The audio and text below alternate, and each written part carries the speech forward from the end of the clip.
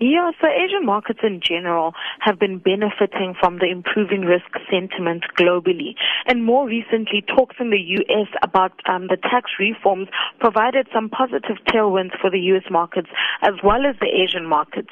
As well as the muted geopolitical tensions also have somewhat had a silent contributor to the increased risk appetite in the markets. Now with the Apple release, after it released the announcement of its iPhone 8 and iPhone X range, investors became a bit nervous because the new models came in at a heftier price tag, and it made it hard for them to gauge the actual future demand of the phone. So this did put Apple shares under pressure, as well as the suppliers in Taiwan under pressure. But overall, it's a mixed picture in Asia this morning.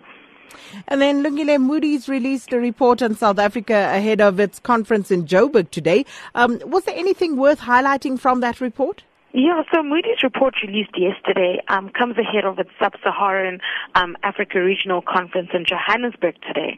So the report mainly cites low economic growth, poor business confidence, and weak consumer consumption is due to the fact of the ongoing policy uncertainty from the South African government.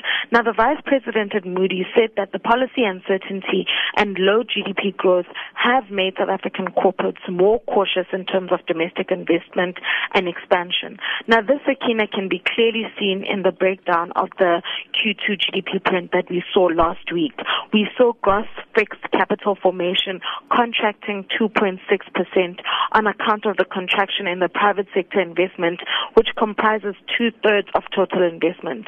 Now, this is not a new thing, and this is something that has been spoken about over and over time again, that South African corporates are sitting on hefty cash balances and not investing in the South African economy. And South African companies with substantial offshore operations, such as your Anglos, your Naspers, and Steinhoff, should be able to mitigate the local difficulties that other South African companies are facing in this lack of political certainty. And companies in South Africa who continue to look to expand in other countries in order to diversify their operations away from the Southern African region, regardless of how negative this is for the South African economy, investors are rewarding those companies for their diversification efforts and initiatives.